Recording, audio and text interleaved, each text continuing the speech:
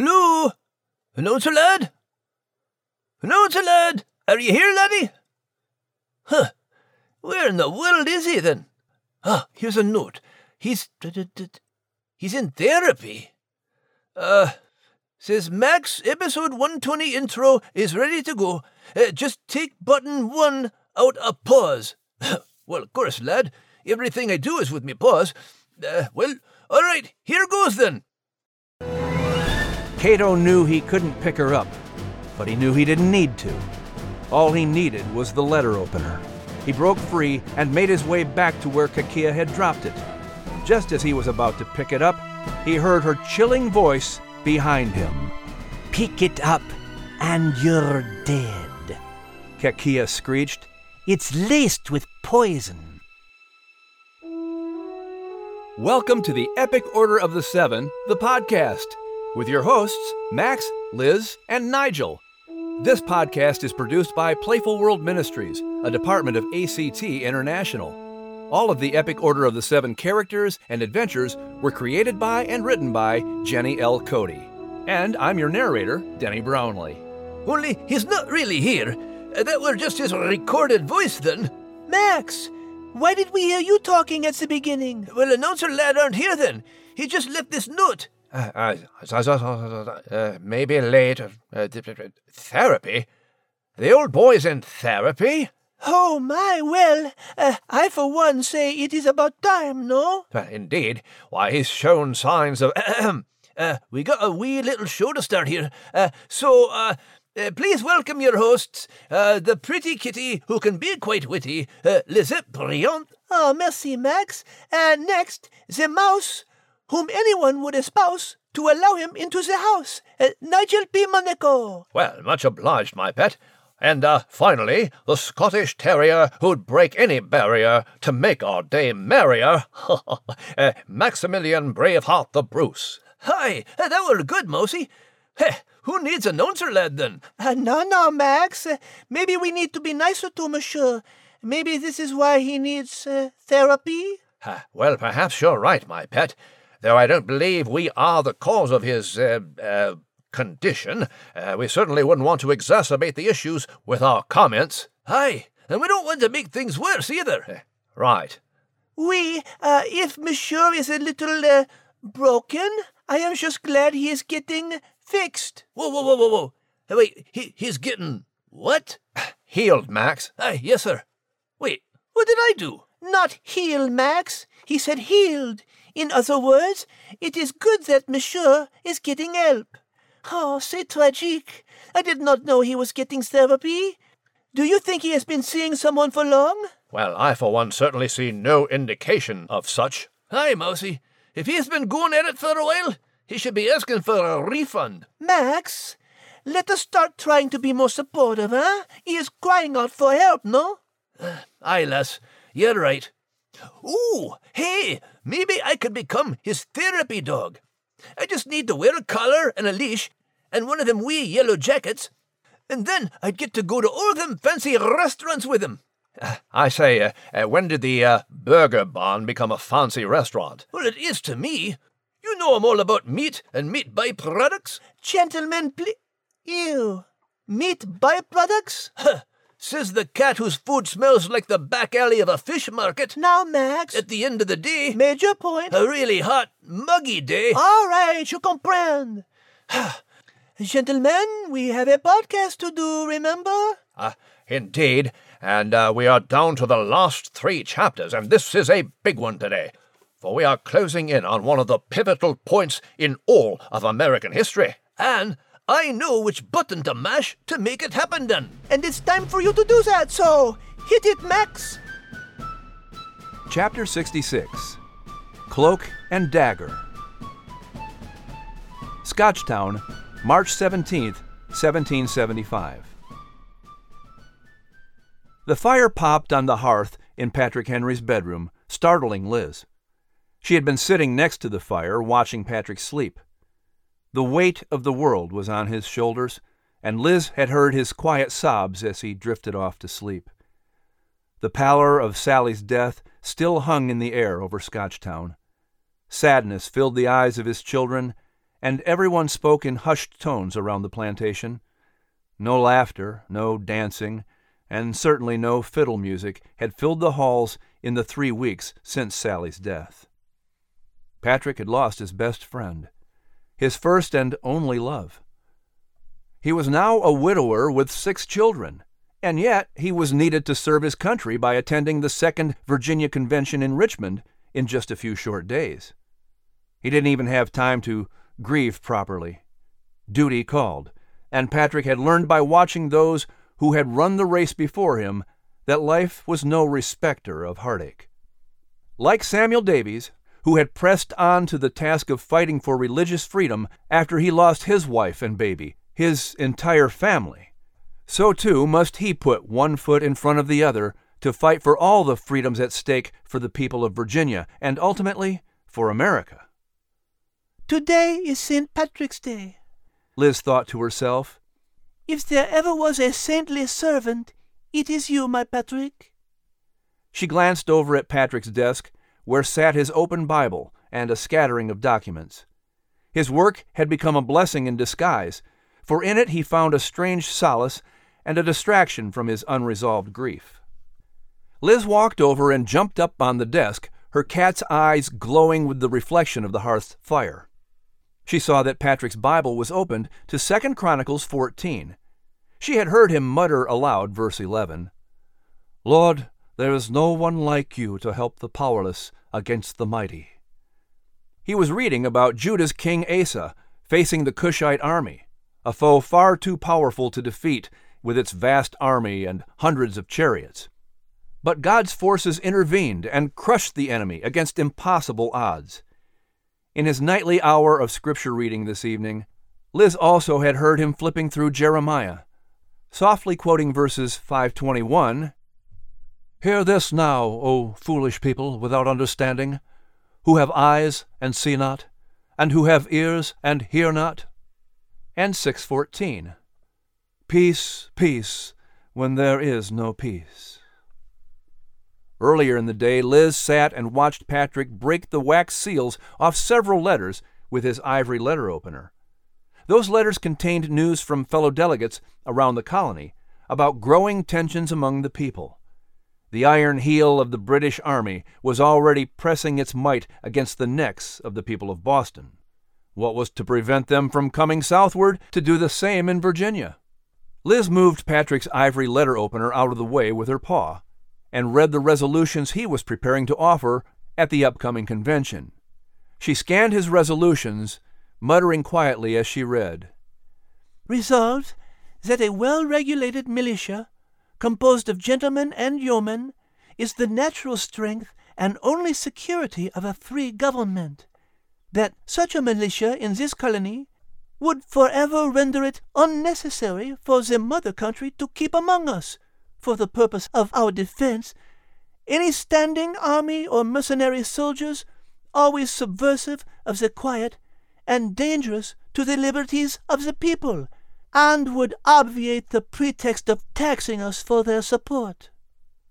Liz grinned, catching Henry's humorous jab at the British monarch, who claimed to keep a standing army for the purpose of protecting the colonists.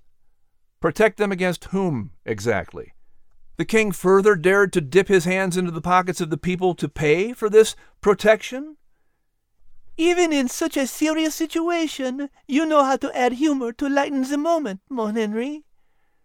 He went on to pen that since Virginia's militia laws had expired, and Lord Dunmore refused to call the House of Burgesses to convene a legislative session, the Second Virginia Convention itself should essentially act as the government of Virginia in this crisis. Liz's eyes widened. "Mon Dieu!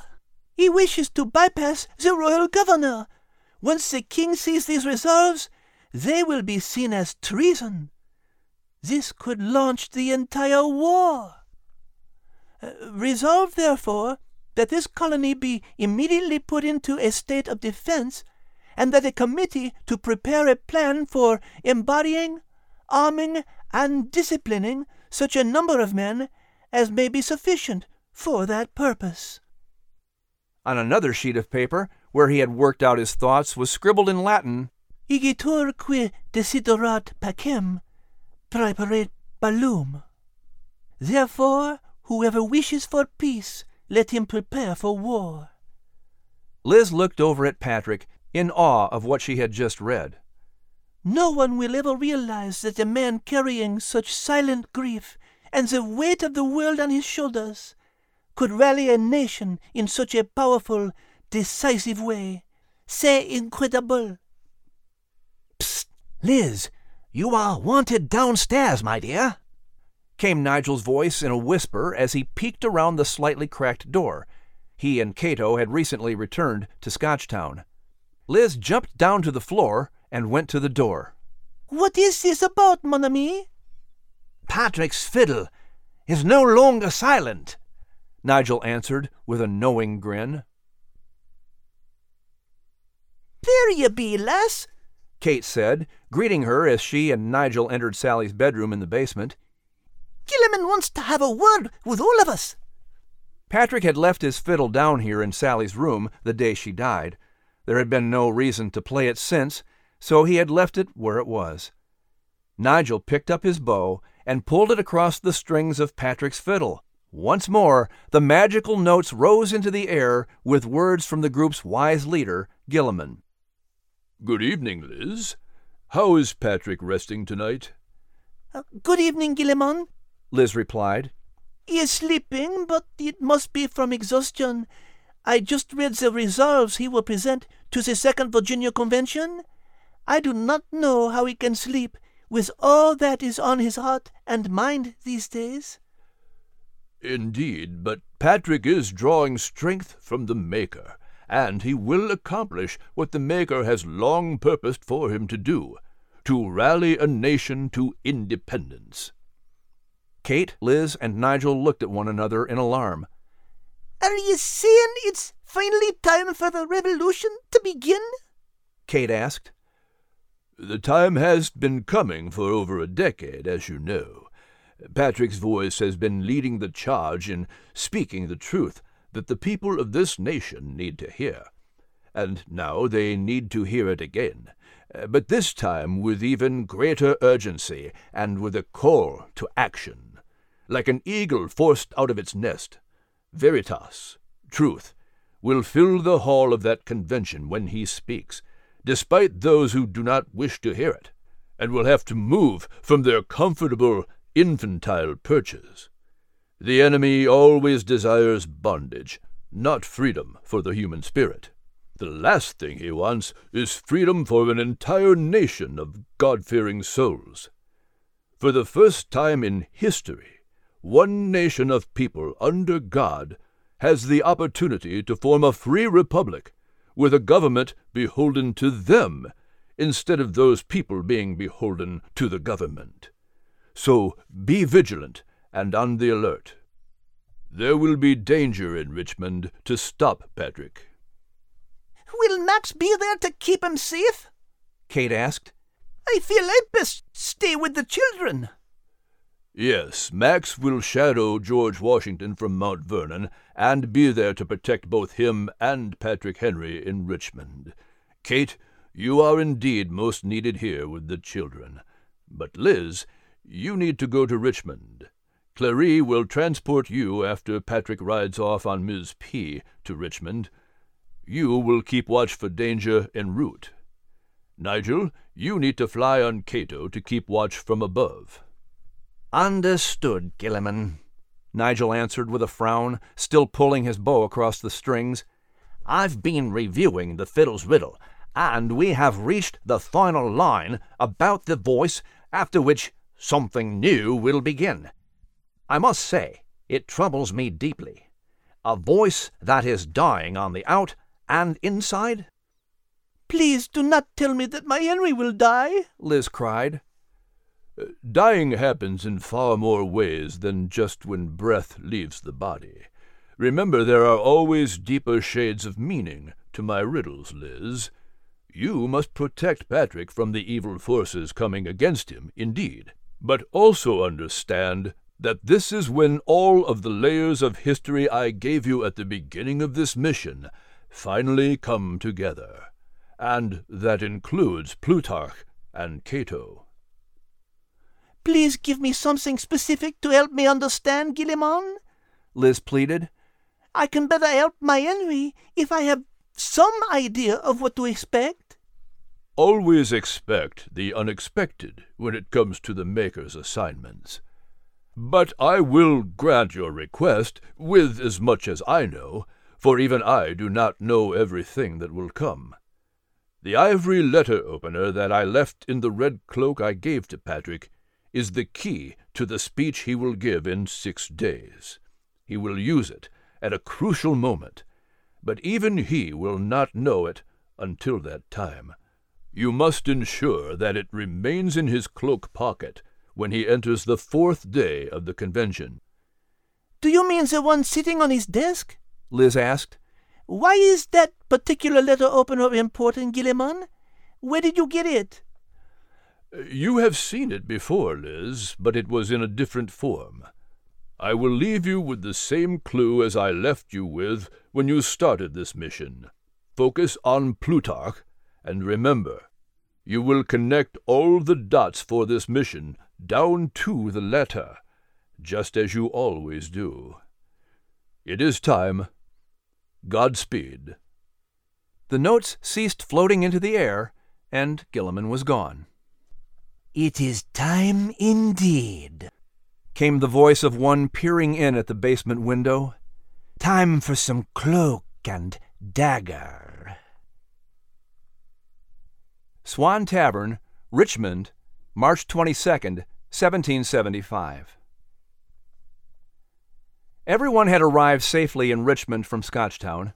Clary gave Liz a ride in her saddlebags, while Nigel flew on Cato's wings. Max met up with them after George Washington rode into town. Upon their arrival, the animals stayed out of sight so Patrick wouldn't know they were there. Tonight, as every night, Max stood guard outside the tavern, while Liz and Nigel crept upstairs to the room where Patrick Henry was staying. They had tried their best to keep an eye on the letter opener, which was in Patrick's cloak pocket when he left Scotchtown. Patrick was sharing a room with his half-brother John Syme, Jr., and with George Washington. The room was filled with the snores of the tired men who had been at the convention for 3 days. Liz and Nigel jumped up onto a bench at the foot of Patrick's bed and whispered so as not to wake the men.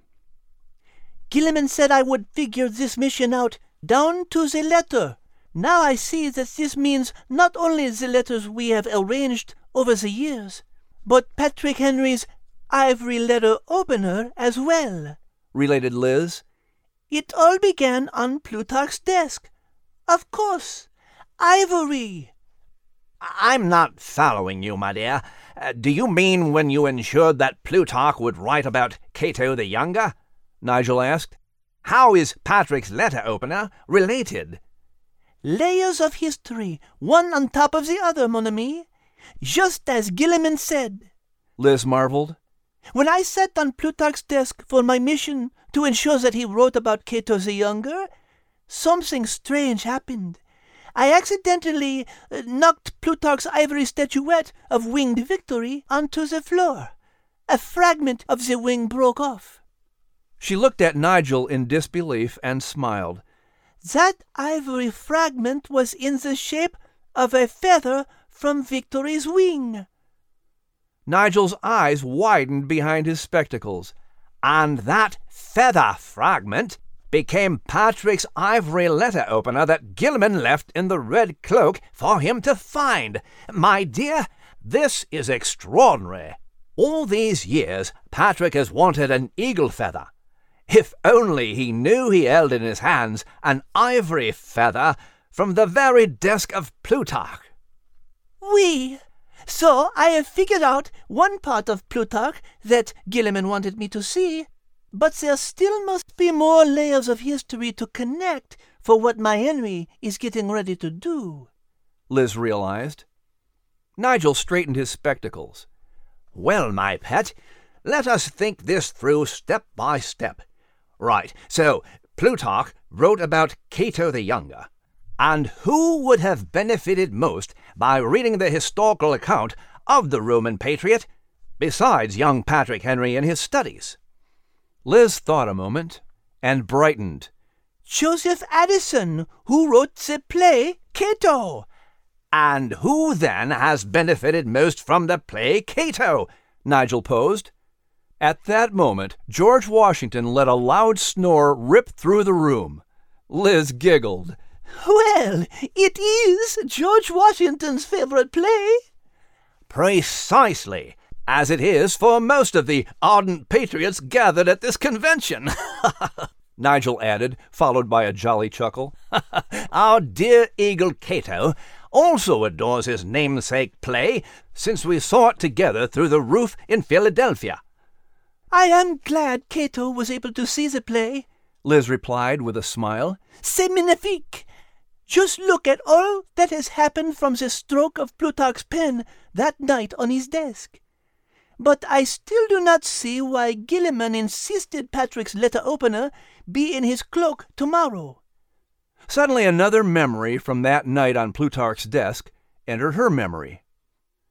She reached for Patrick's red cloak, which was draped across the bench, and put her paw into the pocket, searching for the letter opener. It's not here, and I think I know who took it. Someone who has tried to take it before. Whatever do you mean, dear girl? Nigel asked, scurrying up the cloak and down into the pocket to make sure the letter opener wasn't hidden deep inside. He popped his head out as he hung onto the pocket. Who could possibly have taken it? The one time I didn't believe the meaning of a name. I didn't want to believe it. I've been so blind. Liz shook her head at herself. That night with Plutarch, after I had broken the statue, we heard another crash outside on his terrace. We ran outside to find that Plutarch's oleander plant had crashed to the tile floor. He thought it must have been the wind, but now I know it was not the wind. What was it? Nigel implored, impatient to understand. I saw the footprints of a creature in the scattered dirt on the terrace, but before I could identify the creature they belonged to, the wind snatched them away, Liz explained. Plutarch called to me, warning me not to touch the oleander, as it is poisonous to cats. Nigel looked up in alarm. Poison? There have been mysterious poisonings surrounding Patrick and the other young patriots ever since I rescued Kakia from the Tower of London. Liz finished Nigel's train of thought. Those footprints were hers on Plutarch's terrace. She is not a mortal being. Do you know what her name means? Oh dear, Nigel answered, with a paw up to his mouth. Kakia in Greek means evil, trouble, and desire to injure. Liz nodded. And Kakia comes from the root word kakos, which means bad, evil in the widest sense, inwardly foul. She paused and looked Nigel in the eye. And poison.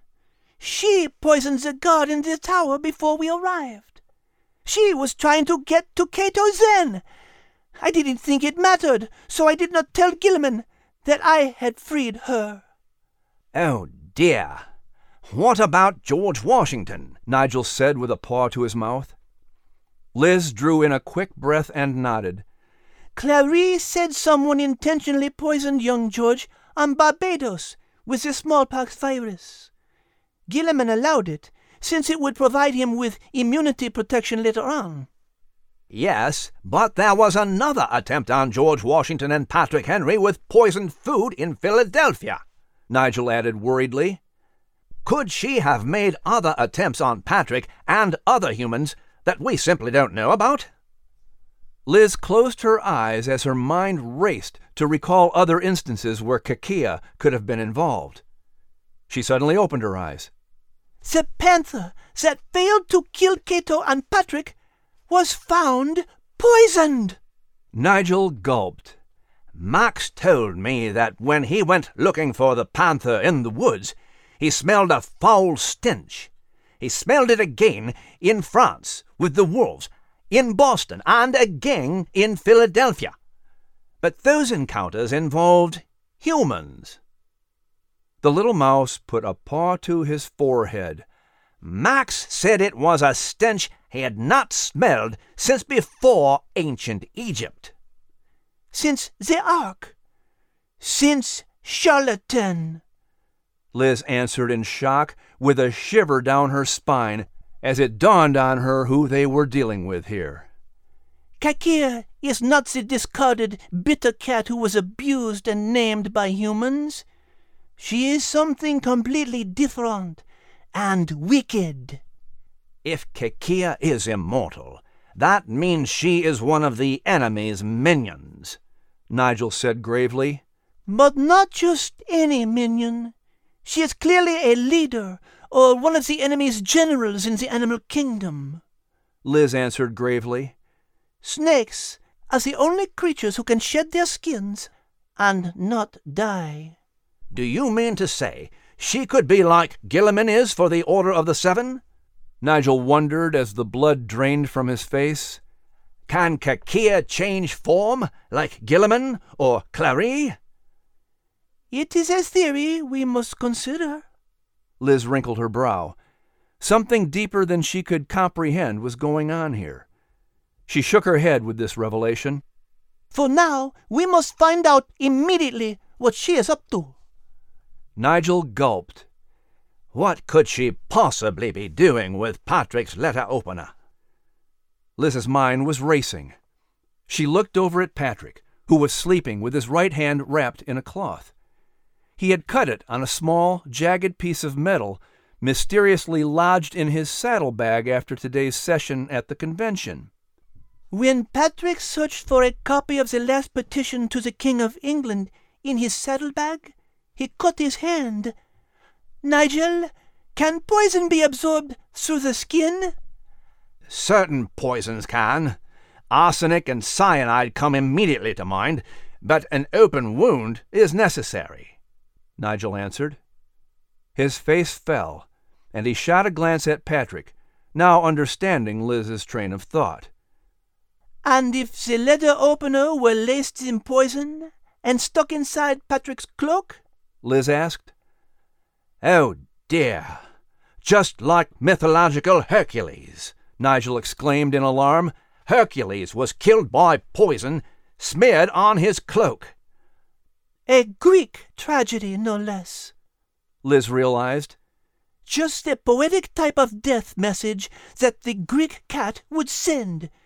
Nigel, I believe she somehow stores a letter opener by slipping inside the convention, and that she plans to lace it with poison, to then slip into Patrick's cloak. She also knows he is supposed to use the letter opener in his speech tomorrow. Then we must intercept it before she gets that far, Nigel answered determinedly. We must go tell Max. He can help us find Kakia with that nose of his, Liz suggested. We'll have to spread out in order to spot her. If only we could know where she will appear. Eagle Eye, Nigel exclaimed. On our flight here, I told Cato about Guilliman's message that Patrick would use the letter opener in his speech. Cato said he would stay nearby, as he could not wait to see what Patrick would say and do. Our eagle can search from the skies above. Then we must find Cato as well.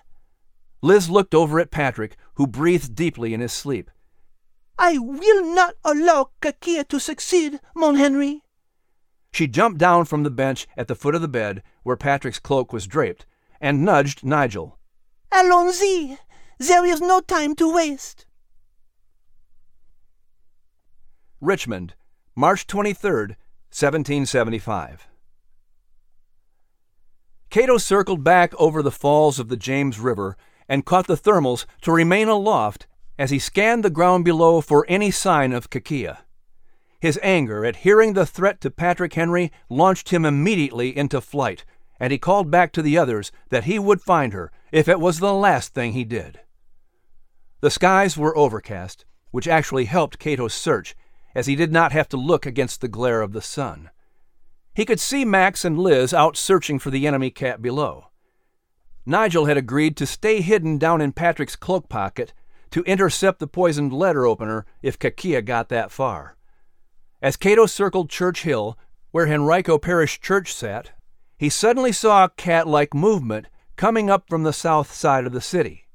He soared downward to get a closer look and saw that it was Kakia with the letter opener in her mouth. Cato came swooping in and startled the cat, screeching and reaching out with his talons to grab her. She immediately tossed the letter opener on the ground and swiped back with her claws, hissing violently at the eagle. Her speed caught Cato off guard as they wrestled on the ground for a moment, tumbling down the hill as they fought against one another.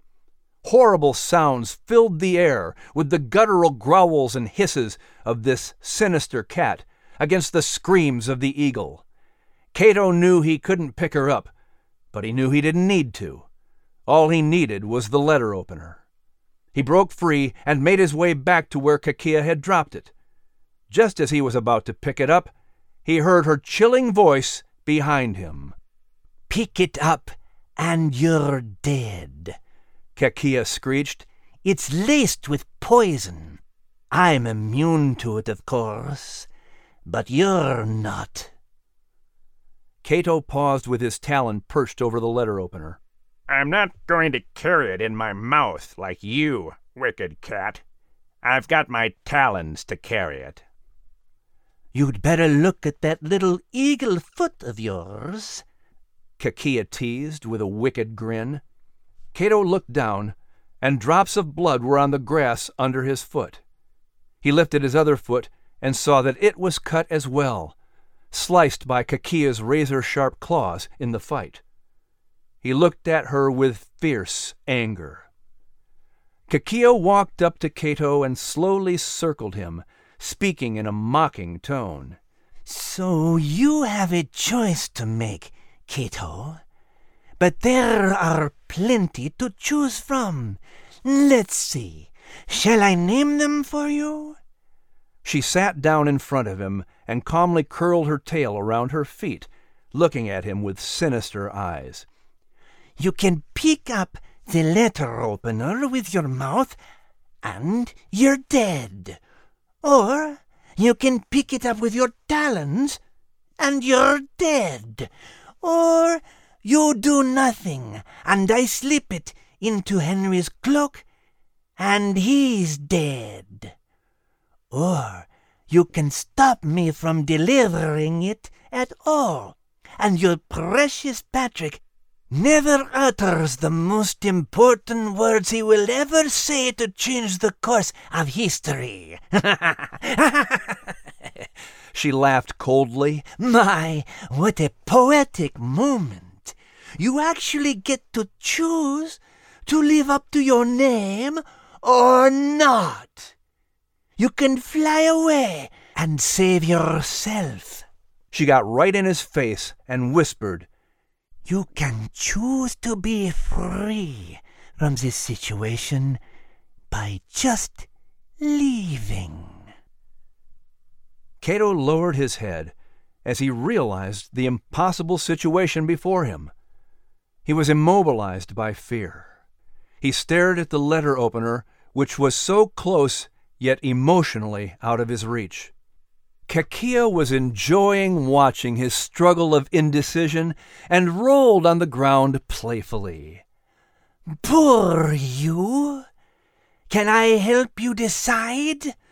Kakia offered in a sarcastic voice, stretched out on the ground next to the letter opener. She popped out her pointer claw and scraped it along the ivory. "How about I tell you what will happen to you if you pick up this letter opener? I've laced it with aconite, a personal favorite of mine. This poison works splendidly on wolves who fail me." She laughed, recalling the dead wolves who failed to kill the young Marquis de Lafayette. "First, you'll notice tingling and numbness in your mouth, and the sensation of ants crawling all over you. Your body temperature will drop, followed by your pulse. Then your heart rate will become deliciously irregular as you're about to have a heart attack. Then you'll feel nauseous, you'll vomit, and your stomach will be racked with pain. You'll have difficulty breathing, and then, I love this part, especially for you, my eagle-eyed friend, your pupils will dilate, causing blurred vision. Then the real fun begins. Your face will become paralyzed, and anxiety and tremendous fear will set in as the sense of suffocation consumes you. She rose to her feet and crept over to whisper in Cato's ear. Death comes in a few short hours. She chuckled softly. Cato's heart raced, and terror held him in a vice as he heard the fate that awaited him should he pick up that letter opener, or the fate that awaited Patrick should he do the same. Our time here is short, so you must decide. What will it be, Cato? Kakia asked him. Liberty or death? Those words immediately touched the deep recesses of Cato's soul. The eagle snapped his head up and glared at the wicked cat. The words from the play echoed in his mind. It is not now time to talk of aught but chains or conquest, liberty or death. I know what course I must take. He flapped his wings, picked up the letter opener with his talons, and soared off into the sky, leaving Kakia screaming on the ground below. Patrick Henry pulled his red cloak tightly around his shoulders, wincing at the wound on his hand. He had removed the cloth wrapped around the cut. He didn't wish to appear weak on any level today. As he turned the corner to walk up the dirt path leading to Henrico Parish Church, a chilly easterly wind hit him in the face, sending shivers through him. He looked up at the cloudy sky. It looked as if it might snow. Regardless of the cold weather outside, he knew things would heat up quickly once he took to the floor of the convention inside the church. The Henrico Parish Church stood on the highest point of Richmond, a small trading town built by William Byrd II. He named it Richmond, for it reminded him of Richmond-on-Thames in England. The town was located at the 7-mile rapids and roaring falls of the mighty James River, separating the Piedmont and Tidewater regions of Virginia. Peyton Randolph had called this Second Virginia Convention to elect delegates for the Second Continental Congress in Philadelphia in May, but everyone knew there were other pressing security matters at hand. Lord Dunmore had refused to call the Assembly of the House of Burgesses to order since his return from the Ohio country in December. Randolph wisely proposed that this second illegal convention meet far from the eyes and ears of Dunmore in Williamsburg. Putting 60 miles of distance between them, the Virginia delegates could meet in safety and have plenty of warning should Dunmore make a move to force them to disband and then incur his wrath. The layers of history surrounding this chosen location and building were not lost on the delegates. It was in this same area, a century before Richmond was founded, that Nathaniel Bacon had led his rebellion against the royal governor. And it was in a church in Jamestown that America's first legislature met in 1619. The cause of liberty could find no better sanctuary than a church, for liberty itself was born on its altar of grace. The Henrico Parish Church was the only building large enough in the market town of Richmond to house the 120 delegates. It was a small wooden building with 15-foot ceilings and a peaked roof. A recent addition made it into the shape of a T, with doors at each end and semicircle-topped windows running along the sides. Many delegates had ridden for a week over muddy roads to reach Richmond, For others, their journey only took a day or two. Patrick Henry had ridden only a day from Scotchtown to reach Richmond. He quickly joined his circle of friends and family whom he knew he could count on to support his resolutions, including his half-brother, John Syme Jr., his uncle, Anthony Winston, and his brother-in-law, William Christian, who was with Colonel Andrew Lewis, commander of the troops at Point Pleasant.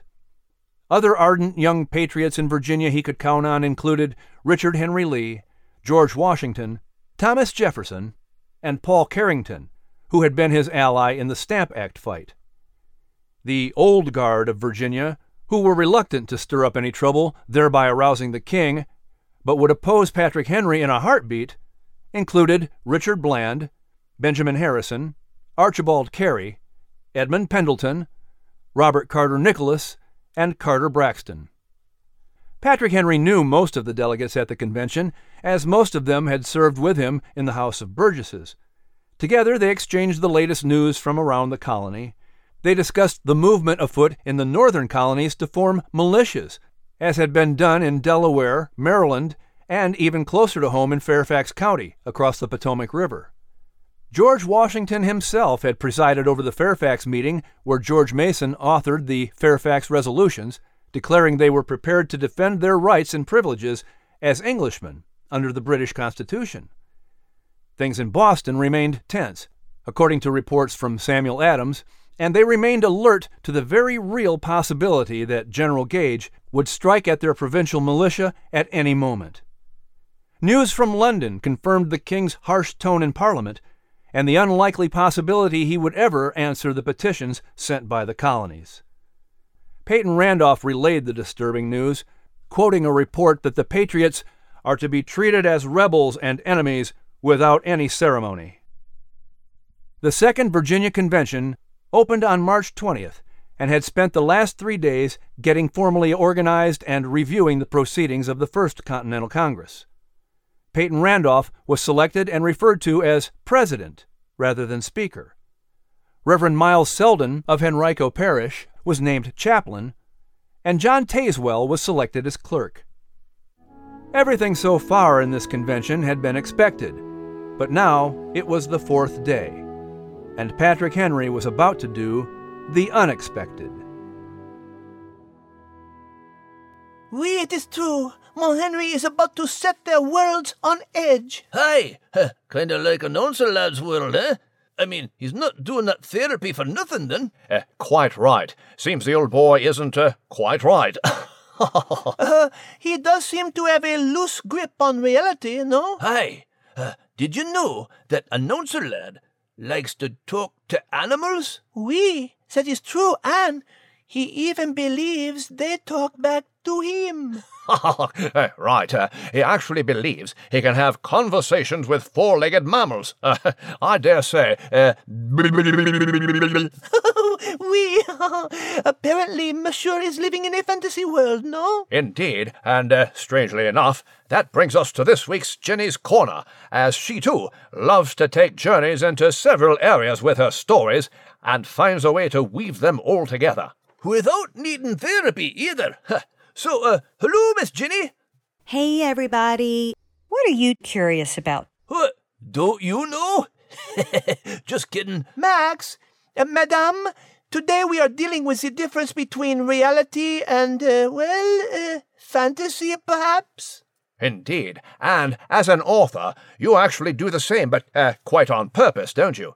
Can you explain, using today's chapter as a case in point? This chapter is a great example of all 3 layers of my genre sandwich, as I like to call it, history, fiction, and fantasy, because you'll see the real history of Patrick Henry's resolves that he wrote as he was getting ready to head to Richmond, and I have them word for word there. And then you see him staying at the Swan Tavern in Richmond and preparing for the convention there, where he would offer up one of the most famous speeches in American history, considered only second to Lincoln's Gettysburg Address as the most important speech ever given in history. So you've got the real history of his resolves, of them heading to Richmond, the historical layer, and then the fiction layer of just his interaction with coming up with those resolves and being there. And then you got a lot of fantasy going on with the Epic Order of the Seven team and kind of tying several plot lines together and coming up with the whodunit at the very end of who's been causing all the mischief. And some pretty brutal things as the bad guys seem to have taken the day. But one of the things was this dagger. And this was a real super fun plot line for me to combine the layers of history all the way back to ancient Rome. And like I said before, that ivory letter opener was something real that Patrick Henry had, and we still have it today. You can go to Patrick Henry's Red Hill in Brookneal, Virginia, and see that exact letter opener under glass. And it's just such a cool thing to know that he held that in his hand during the Liberty or Death speech. His family passed it down through generations, and then it finally came to Red Hill, to the museum there. I hope you'll enjoy how I wove together all of these 3 layers in this chapter. Kind of the whole Cato plotline that I've been bringing together, not only through the play and the words of Cato, but through the character, the bald eagle, Cato, who was the embodiment of all of that. I like to try to give you characters that can kind of be like the mascot, if you will, for a theme or an idea to help you get your mind and your thoughts and your emotions around something that was crucial to America's story. And Cato was one of the most crucial.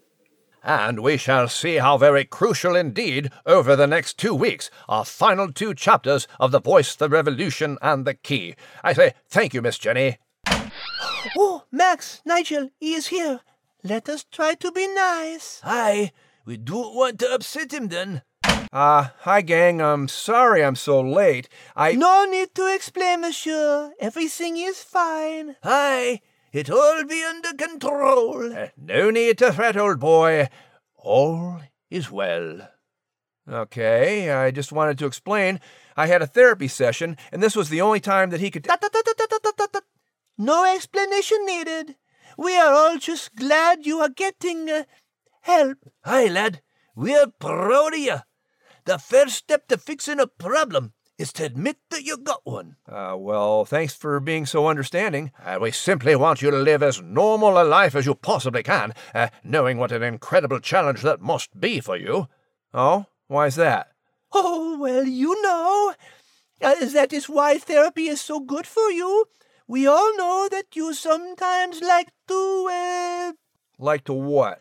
Go to a happy place that seems real to you. Indeed. For you've unlocked this door with a key to imagination.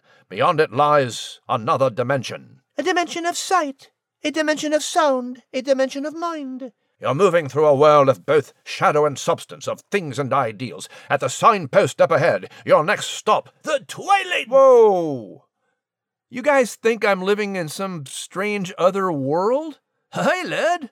A magical world where he can talk back and forth with the animals. I mean, like I'm doing right now. Are you? Are you really? It's okay, old chap. We've all been there. Well, actually, I haven't been there. Nor have I. Wait, that's the kind of therapy you think I'm going to? Newsflash, I'm going to physical therapy. Oh! Yeah, I tore a major muscle in my leg and it needs therapy to heal. In fact, I've got a shoulder that's bothering me too, so it's getting therapy as well, okay? I say, old chap, do forgive us. We weren't aware. Hey, we didn't know you still had any major muscles. Max, it is okay, monsieur. It must be so difficult at your age to do anything. Now, wait a minute. I can do... Monsieur, you just sit back. Hi, can I get you something then? No, yeah. Oh, yeah. Could you bring me some ice? Hi, laddie. And I could bring you a couple of ibuprofen or something for pain.